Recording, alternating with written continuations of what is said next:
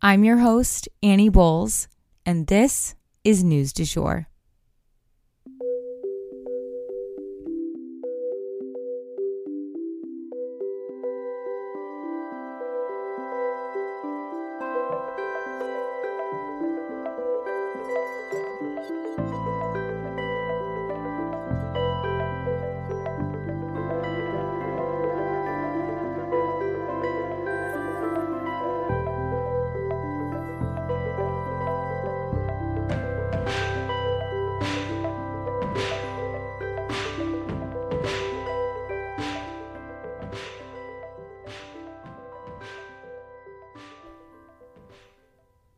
Hey everyone, and welcome back to the News du Jour, a calmer space to consume the news.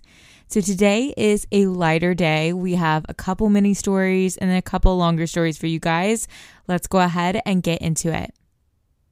For our first mini story today, a Georgia judge has announced that he will be releasing part of the report from a grand jury on Trump and the election interference inquiry going on in the state of Georgia this coming week. So stay tuned for more information on that.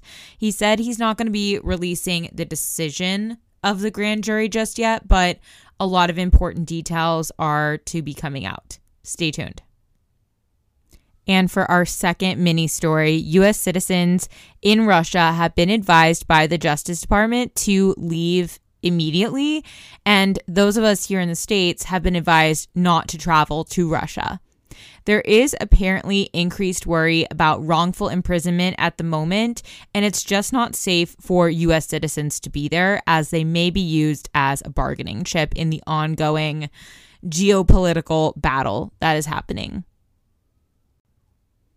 And for our first longer story today, I do have to issue a content warning. This story could be triggering for someone who struggles with claustrophobia. So an 85-year-old woman was pulled from the rubble in Turkey after 152 hours of being trapped.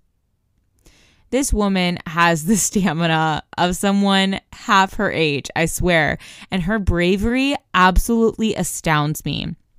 Again, there was an 85-year-old woman trapped for 152 hours. It's like 6 days approximately. I literally don't know how someone physically lives that long being trapped in rubble. I'm not sure if people were able to get her food and water or whatnot, but it is absolutely terrifying to think about. And she was obviously rushed straight to the hospital after being freed to have her injuries assessed. When I saw this video, it absolutely brought tears to my eyes because this woman is obviously very elderly. And she was just trapped, kind of face down, hovering about halfway up a grown man's body. Like when he's standing next to her, she's hovering right there, again, face down. And when they were able to get her out, she did have her face she was able to face outward where she could see people and talk to people and everything, but the rest of her body was pretty immobile. She couldn't move any of it from the looks of it. It's just incredible. And these people that I'm watching them pull out of the rubble, they don't move right away when they get out. I'm sure their limbs are so sore from being crushed and being stiff. Imagine almost a week of not being able to move. I just don't even know what that would do to you psychologically. So terrifying. But there were even younger survivors pulled out after even longer periods of time. One woman was pulled out after 167 hours, and another woman was pulled out after 175 hours. Now, these were younger people, so it's not as crazy a story, but it's still, I can't even imagine how horrifying it would be to experience that.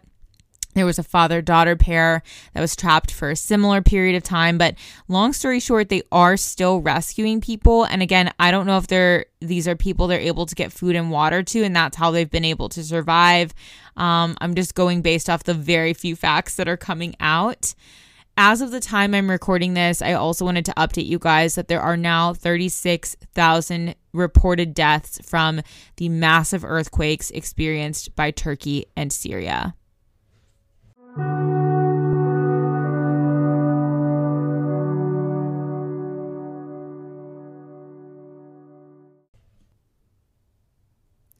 And for our final story today, we have to discuss yet another high altitude flying object shot down, this time over Lake Huron. So this time we are traveling up to the Great Lakes. Since I reported yesterday that we had shot down 2 flying objects over the weekend, we actually shot down another one on Sunday afternoon that was flying over Lake Huron in Michigan. I literally finished recording yesterday's episode, picked up my phone, and saw a notification that we had shot down this other one. I was like, okay, well, I know what we're talking about tomorrow. President Biden followed the advice of military leaders and shot this object down immediately as well. The device was traveling at about 20,000 feet, and they said that this one was in an octagonal structure, whatever that means. It has been confirmed, though, by Senator Chuck Schumer that the second 2 were indeed balloons, albeit smaller than the first one. We don't have much more info beyond that. So the latest one was an octagonal structure. The other 2 that were shot down over the weekend were also confirmed to be balloons. That said, China has made a pretty fascinating reaction to all of this. They kind of turned the finger around. China is now claiming that the U.S. has flown 10 balloons into their airspace without their permission. Sound familiar? Now, the U.S. denies that they have ever conducted such an operation, and it's very convenient that after denying that the balloon was even sent from their government, they choose to now claim that the U.S. had been spying on them with balloons in some way. You know, it actually reminds me of stalking behavior that we see frequently, where a stalker will actually take out a restraining order against their victim, claiming that they are being stalked by the victim. It is a frustrating maneuver, but ultimately just confuses matters, if anything. Doesn't really change the facts. A representative from China said that the U.S. should, quote, first reflect on itself and change course rather than smear and instigate a confrontation, end quote. Woof. That is super creepy to me. And this quote almost seems to be taunting, in my opinion, like they're messing with us and enjoying it, because someone described this as China scrambling to make excuses. I don't think that's it at all. This was, I feel like, a very calculated effort sending these balloons, and they knew what they were going to say all along. Turning it on us really is just infuriating and frustrating, and I think that is the goal of these statements. So I don't know what their plan is with the balloons as a whole, but I feel like these comments are being made to frustrate us, and mission accomplished. That is the news du jour. Today, I wanted to leave you guys with the quote, "Rest is a fine medicine." If you enjoyed this episode, please subscribe on whatever podcast platform you use to listen. A rate and review or shout out on social media would mean the world to us and help us be able to keep creating the news du jour. But the best way to support all of our work is to become a patron at www.patreon.com/sugarfreemedia. You can also follow us on social media under sugarfreemedia.co on Instagram and just sugarfreemedia, all one word, on TikTok.